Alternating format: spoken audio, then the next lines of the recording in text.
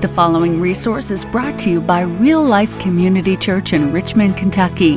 We hope you're both challenged and encouraged by this message from Pastor Chris May.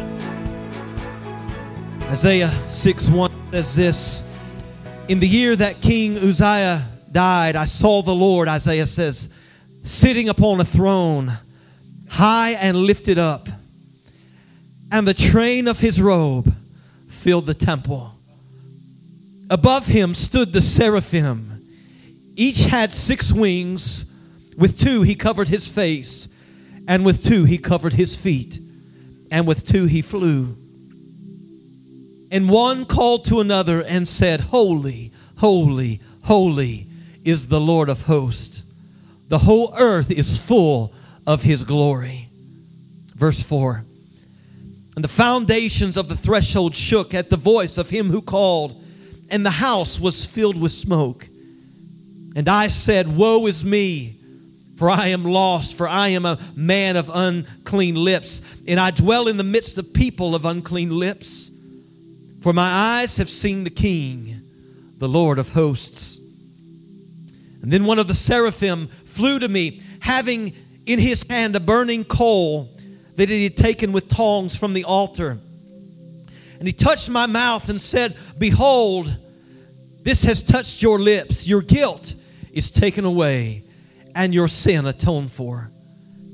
And I heard the voice of the Lord saying, 'Whom shall I send? And who will go for us?'" By the way, do you catch the word "us" there? That's the Trinity right there in the Old Testament.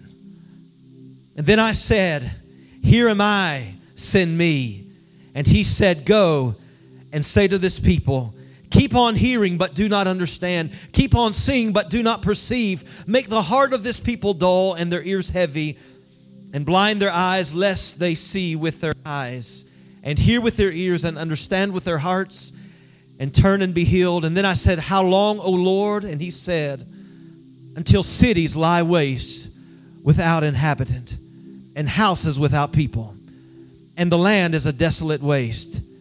And the Lord removes people far away, and the forsaken places are many in the midst of the land.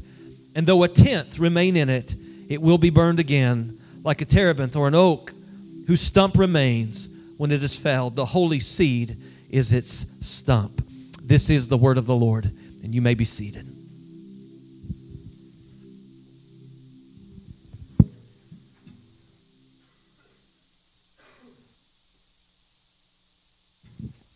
Well, if you would, I'd like you to take out your notes. You should have a big 8.5 by 11 sheet of paper there with some notes on it. And at the top of the page, you will find this sentence, "God is," and then you'll see a blank. And I want you to finish that sentence by writing down the first word that comes to your mind that you believe describes God. All right? God is, and then whatever comes to your mind, one word, and go.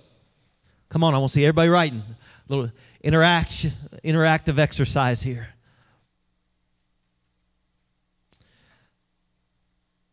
Let me ask you this.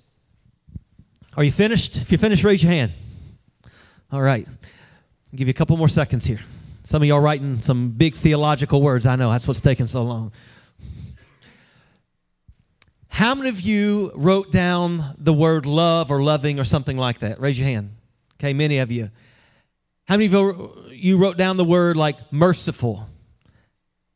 How many of you wrote down the word good? God is good. It's a big one, right? God is great. God is great. So yeah, there are many, many, many answers that you could have written down that come straight from the Bible, and all of those are certainly great answers. They're attributes and characteristics that so well describe our great God. But do you know that there is one word in the Bible that is used to describe God that is emphasized in a way that we do not see in any other attribute or characteristic of God in all of the Bible? In the English language, when we want to convey through writing emphasis, what do we use? We might underline a word or phrase. We might use a bold type font. Put an asterisk beside it, an exclamation point at the end. If you're texting and you're mad at somebody, you want to emphasize, what do? All caps. I love like when older folk don't get that and they're just screaming at you all the time. They don't get it. I used to have a boss that just, man, I always thought he was mad at me. I finally asked him, why are you so mad all the time? He said, what do you mean? I said, you always like shout at me when you're texting. He said, how's that possible? I said, you're writing in all caps. Some of y'all just, some of you are like, oh, that's why I'm so misunderstood all the time. I just freed some people right now. In Hebrew literature, one of the ways that magnitude or emphasis is conveyed is by the use of repetition. For instance, in Genesis 14:10, the English Standard Version reads that now the valley of Siddim was full of bitumen pits, but the original language actually says that that valley was full of pits. All right, and that's not a typo. What it means is that these are not just pits, but these are the pitiest pits of them all. All right? Now, you'll recognize this in the New Testament. Often, if you're King James, only, you'll remember these words. Jesus often would begin a sentence with, verily, verily, verily, I say unto you. If you're English Standard Version, you'll say, truly, truly, I say unto you. You see the emphasis. Jesus is saying, listen up. This is really important. Now, to be sure, I don't want to get any emails about this. Everything Jesus says is important, all right? But these are things that he were absolutely crucial, and he would begin those sentences with verily, verily, or surely, surely, truly, truly, something along those lines. So, do you know that there is only one attribute of God in all of the Bible that's repeated 3 times consecutively?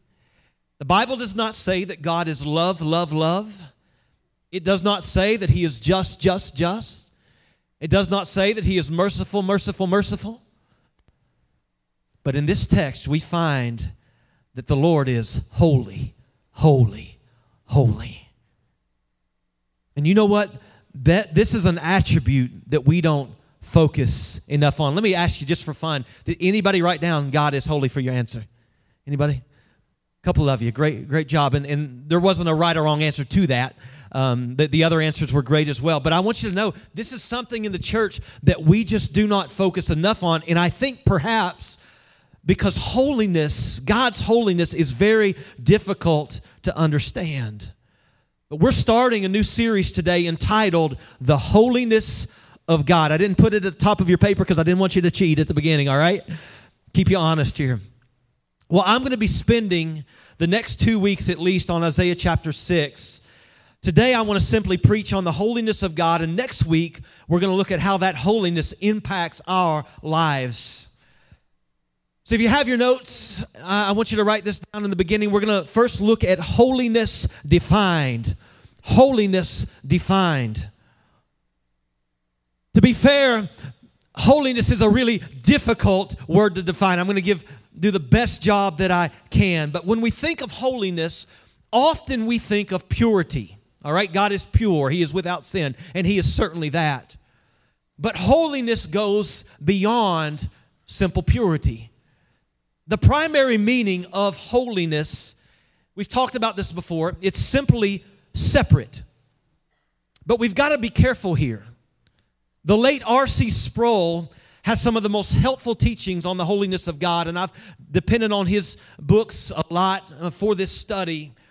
But in this book, Holiness of God, Dr. Sproul points out that God is not just separate. In other words, He's not separate in the way that a chair is separate from the table, but His holiness is transcendent, meaning that it extends beyond usual limitations, all right? So to transcend means to rise above something or to go beyond something, all right? Everybody have that? Because if you don't get this, you're not going to be able to track where we're going. So God's holiness transcends, that means He transcends us, His creation. When we talk about the holiness of God, we mean that He is above us. He is beyond us. So Sproul would define God's holiness as primarily meaning that God is transcendentally separate. That just means He's above us. So you can write that down. I'll give you a separate, just a minute to figure out how to spell that word, all right? So God is transcendentally separate. That means He's above us. And the Scripture says this in Isaiah, actually, God's ways are what? Higher than our ways. They're not just different. You get the difference here? It's not just that God is different from us. It's He's above us. He's beyond us. He is holy. Amen? So the word holy calls attention to really all that God is. I love how John Piper puts it. He says, God is holy because God is God. It's almost synonymous when we talk about His holiness. It's almost synonymous with God's deity. Oh, it's the sum of who God is. Holiness is a sum of God. It's not a single attribute.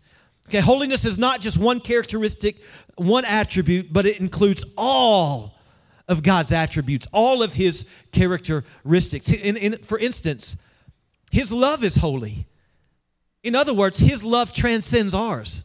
It goes beyond, above ours. It's steadfast. It's unchangeable. Hallelujah.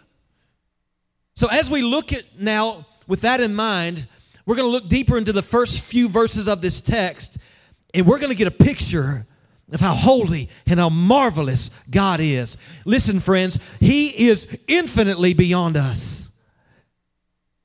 And my hope is for the next few minutes that we can meditate on the beauty and the glory of God, His magnificence, His greatness. All right? Now listen, I just want to say this. The enemy this has been a tough week for me, and I say this often. We give way too much credit to the devil. Sometimes, we get a hangnail. We're like, devil, I rebuke you, We give him way too much credit. But I think the devil has been after me this week because he doesn't like it when we brag on God. He doesn't like us to know the God we serve and how glorious. Because one of the biggest problems in America today in the church is we have such a small view of God. Much Christian preaching today is it's not much more than motivational speeches. We need to sometimes relish in and understand the God that we serve. He's an awesome God. He is a holy God. And so even this morning, I'll just be honest with you, before I even got to church, we had a little bit of Christian intensive fellowship. How many have those moments?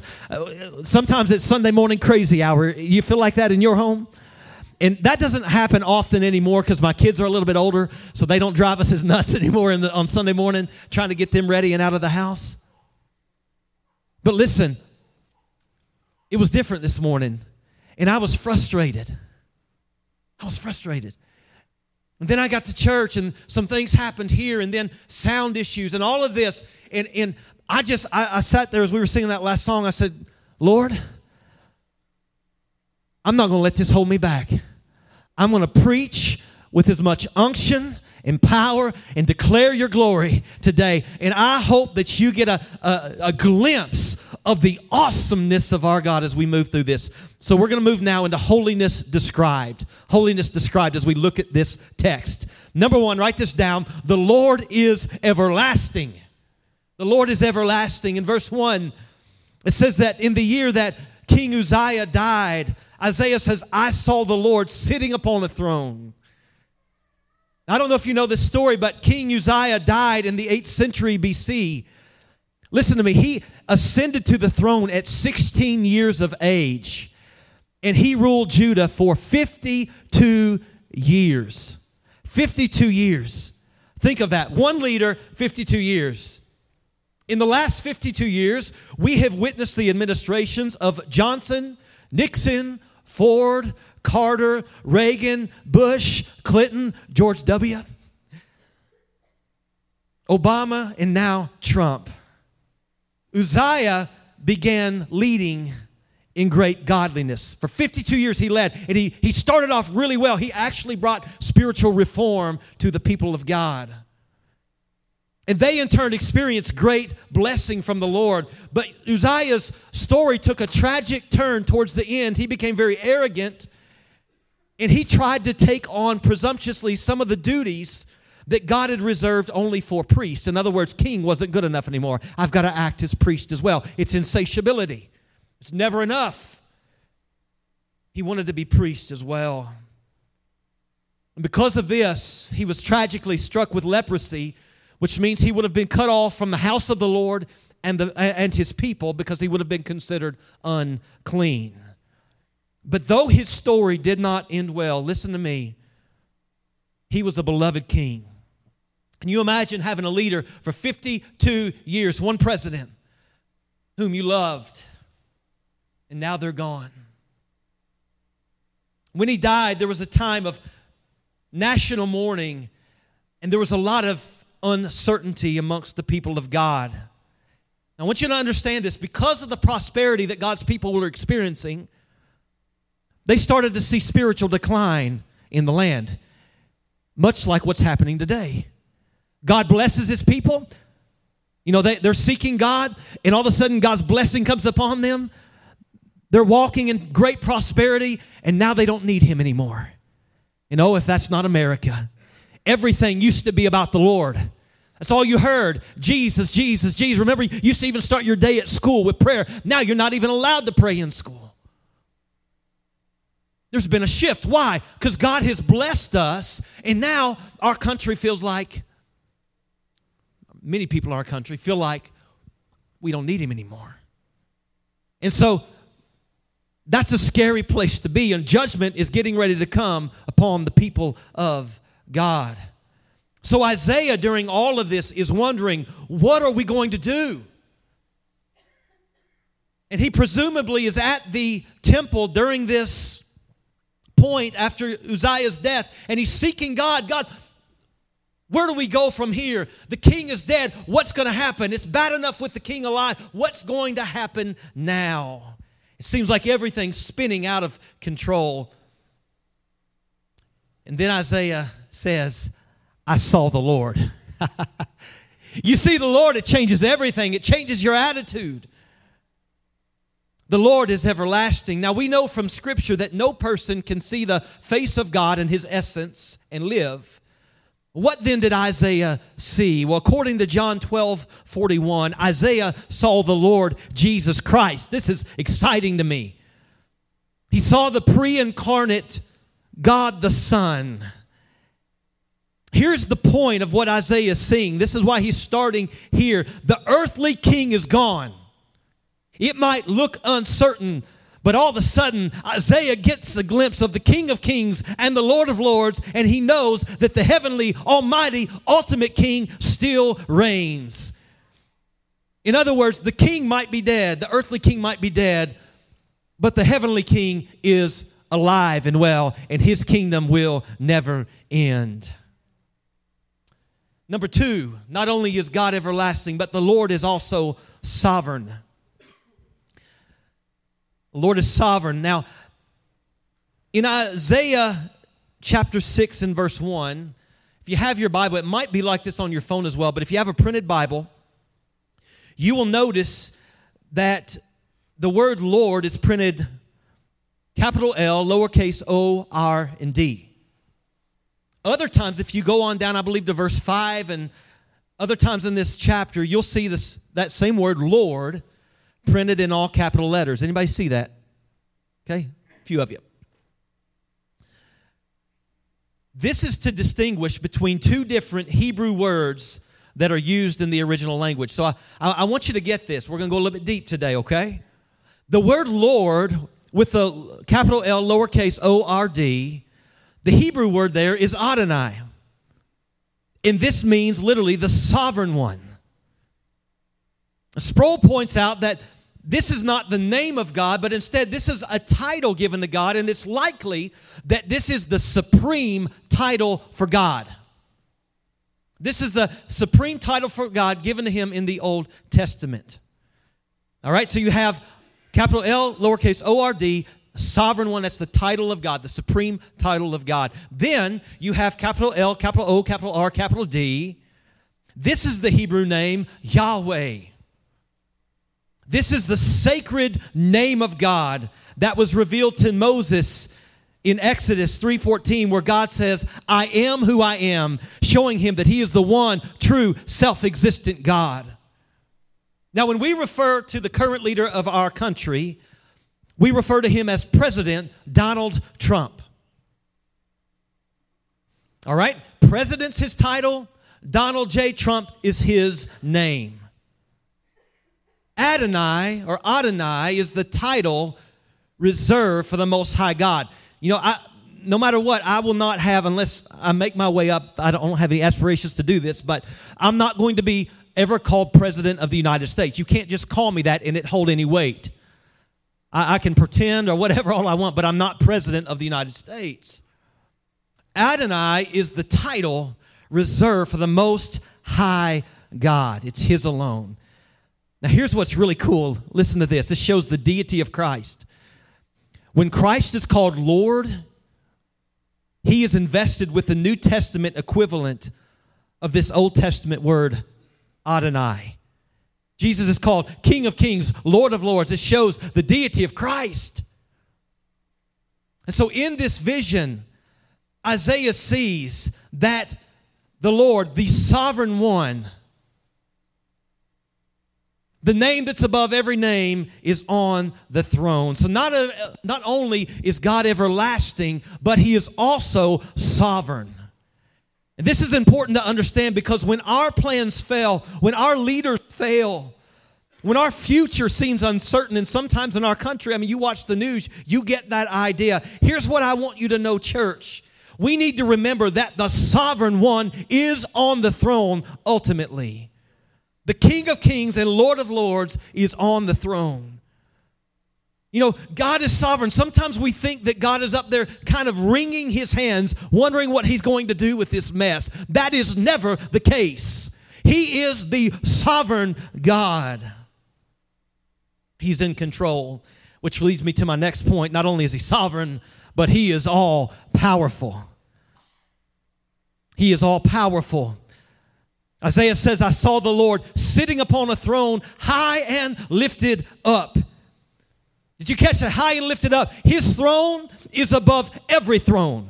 There's not a leader that has ever lived or who will ever live that will put his throne or her throne above the throne of Jesus Christ. Our God reigns, and He's all powerful. He is omnipotent.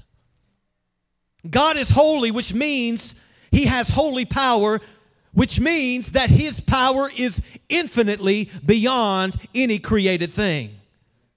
We may think a president or some monarch, some leader, some king, some queen has power, but it's laughable when compared to the power of our great God.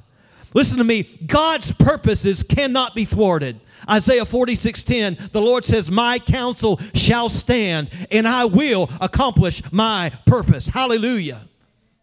So God being all-powerful is really horrific news if you are at odds with Him. Hear me, friends.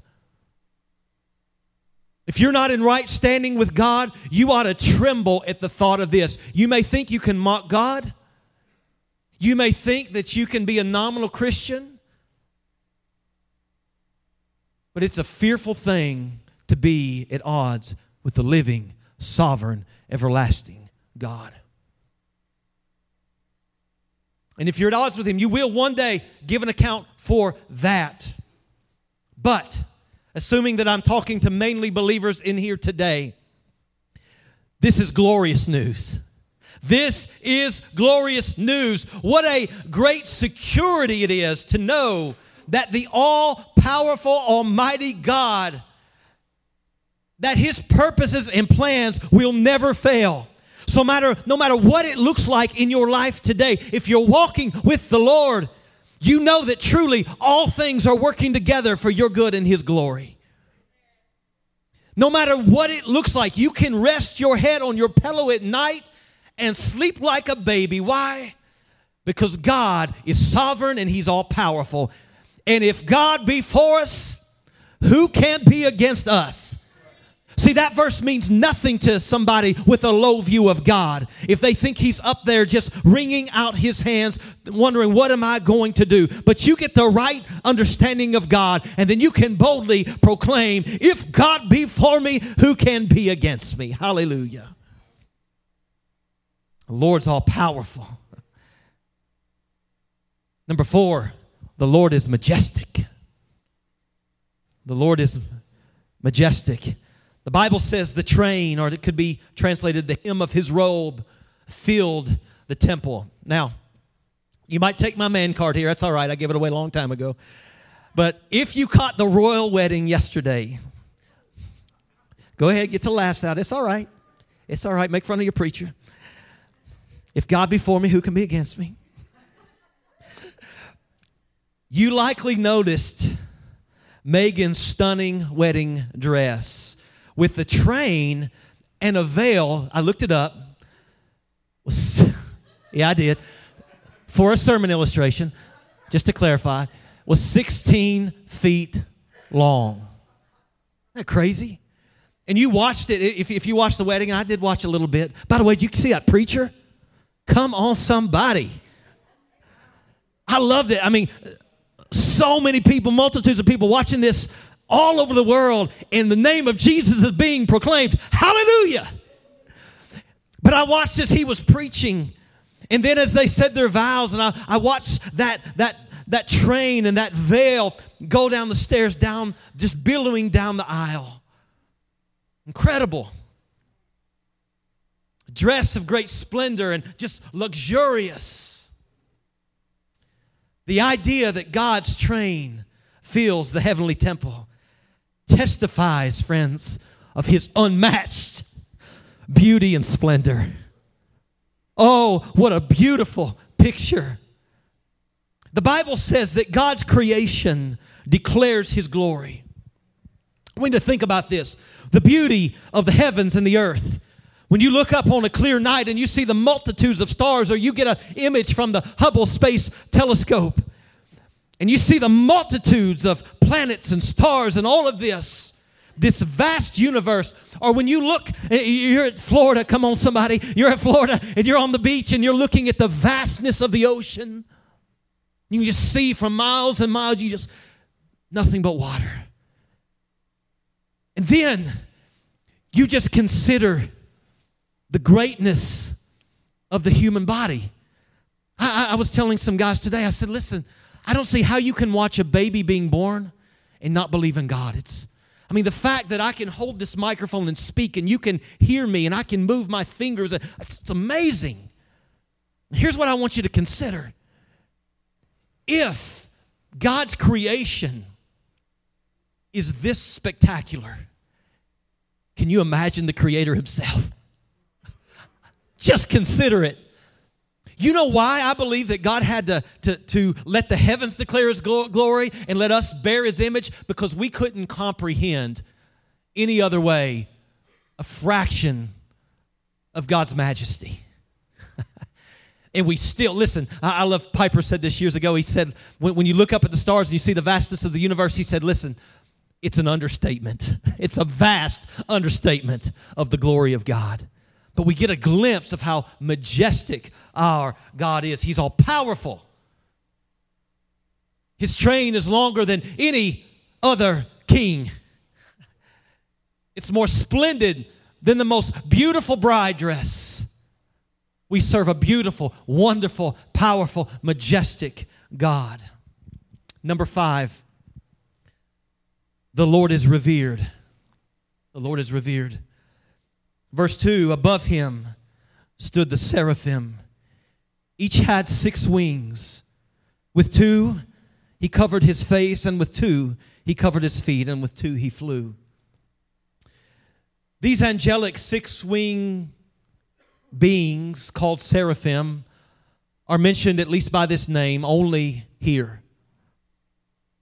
Now I want you to think, these heavenly hosts, these angelic beings are not tainted by human sin. Think about this. Yet, they still cover their faces and their feet in the presence of Almighty God. You know what it's like to walk from a dark room, maybe a movie theater or some really dark room, right out into the direct sunlight? You kind of shield your eyes, squint to block yourself from the brilliance of the sun. These heavenly beings, even with their status, must cover their eyes to shield themselves from the brilliance of his majestic presence. Whew. And in great humility, they cover their feet. What are they doing here? What are they doing here? They're showing that these angels, have the utmost respect and reverence for God. John Piper points out that men and women in Scripture often tremble at the presence of angels. You see an angel visit someone and they tremble, they cower in fear, and yet the angels themselves tremble in the presence of God. Oh, what a mighty God we serve. Church, we need more reverence today. You know, the church over the last 20, 30 years has progressed in some ways. I think there's positive changes that have happened. But in some ways, I feel like we've regressed. And one of those ways is I don't believe we have the reverence that we ought to have for the Lord anymore. There's this saying out right now that says, Jesus is my homeboy. Friends, Jesus is not my homeboy. Jesus is my Lord. And I hear people say all the time, you just talk to Jesus like he's your buddy. Well, I get that Jesus is not impressed with Christianese language. But friends, he's not just your buddy. Yes, he's a friend that sticks closer than a brother. I get that. But we don't approach him, hey buddy, what's going on? Hey dude. No. We ought to approach him with great reverence. Great reverence. If the angels approach him with great reverence and humility, how much more us? Remember the old days, folks? A few of you. When if you ran in church as a kid, you might die. Remember when men would take their hats off when they walk in a sanctuary? Remember when, again, if you were a kid, you did not say a word, you didn't move during the preaching of the word? Why? Reverence. Reverence. You know what I fear? We didn't have to entertain people in the old days. And I don't feel like we have to entertain you, by the way. But if you read a lot of the modern church books right now, you want to grow your church, here's what you do. You need this and you need this. It's all this flashy stuff. And I'm sorry, but if you're bored with God, there's an issue. There's an issue. I'm not saying that we can't. I mean, I don't think church should be this like gravely somber. I mean, we ought to be people of joy. There's a balance. But I'm saying it shouldn't be hokey. There ought to be a reverence here. There ought to be a reverence here. You and I, we need to honor the Lord. And what's the greatest way we honor him? It's through obedience. Don't say, Jesus, I love you. Don't say, Lord, I honor you. Lord, I respect you. And then go out and profane his name. People today give little thought of coming into his sanctuary to worship. They don't prepare their hearts. We have to cheerlead everybody every week to get them singing or going or, whatever. No. We ought to prepare our hearts. We're going to God's sanctuary. I realize that God's omnipresent. He's everywhere. I realize that our bodies are a temple of the Holy Spirit. I could talk about that for a while too, but I won't. But listen, this sanctuary is a place we've dedicated to God as a gathering of the saints to worship him as one people. And there ought to be a great respect. One of my frustrations, and I used to be for this before I really thought through it. Do you know the most popular church chair now that they sell? One of the most popular ones? It has a cup holder in it.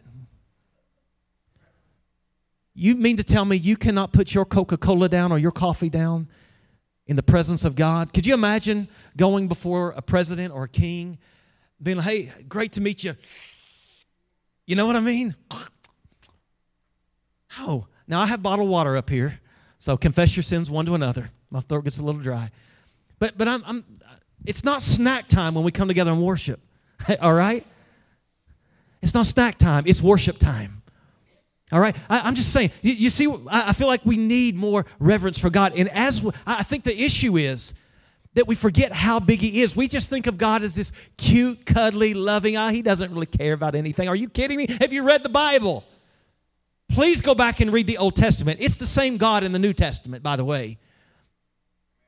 It is a fearful thing to take the presence of God lightly. He's to be revered. And finally, number 6. The Lord is worthy of praise. One called to another and said, holy, holy, holy is the Lord of hosts. The whole earth is full of his glory. This angelic song is declaring truth about God. That he is holy, that he's infinitely above and beyond us. Remember God's holiness primarily speaks of His superlative greatness, His separateness from us, that He is infinitely above and beyond us. Now hear me, in John chapter 4, verse 24, Jesus is talking to the woman at the well. And He says these words, God is spirit. She's saying, should we worship on this mountain or that mountain? She's worried about the technicalities or the styles of worship. Jesus just stops. He says, God is spirit. And those who worship Him must worship Him in spirit and truth. Let me ask you, what benefit do we have for considering all of this about God, His great holiness today? I'll tell you what the benefit is. One, we need to know the God we serve. We need to know the God we serve. The more you know Him, the more you love Him, the more in awe you will be of Him. I sat in my office yesterday finishing up my studies, and I've wrestled with this text all week. Wrestled with it all week. And as some of these things begin to come to light, I was just meditating on these 6 points in my office. And I just went out to the piano that we have in the fellowship hall. And I just began to sing about the holiness of God and the majesty of God. I couldn't help it. Tears swelled up in my eyes if I just considered the greatness of God.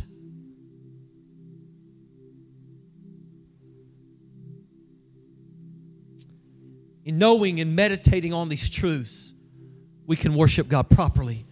We're to worship Him in spirit and in truth. The angels were worshiping in truth. The Lord is holy, holy, holy. And we have a problem with worship today. It has nothing to do with style. I don't care if you sing hymns or if you sing modern worship songs. I'm not convinced that Jesus cares that much about the style. It's not like we're singing the style of King David, all right? I think that those worship wars, so to speak, were a distraction from keeping us from dealing with the main problem. The main problem is most of us sing words that we don't understand, sometimes words that are popular but not true about God. We sing about a God that we really don't spend time with and know. And so I encourage you, church, reflect on these purposes so that this ought to today overflow in worship. It's the kind of worshipers God's looking for, those that know Him, those that love Him, that love His Word. Jesus said this. He said when He was praying His priestly prayer in John 17, prays that we would be sanctified. He said, sanctify them in truth. And then He says, your word is truth. Your word is truth. Whew. So why do we dig into the Word like this and consider all there is to know about God? Why? So that we can worship Him in truth.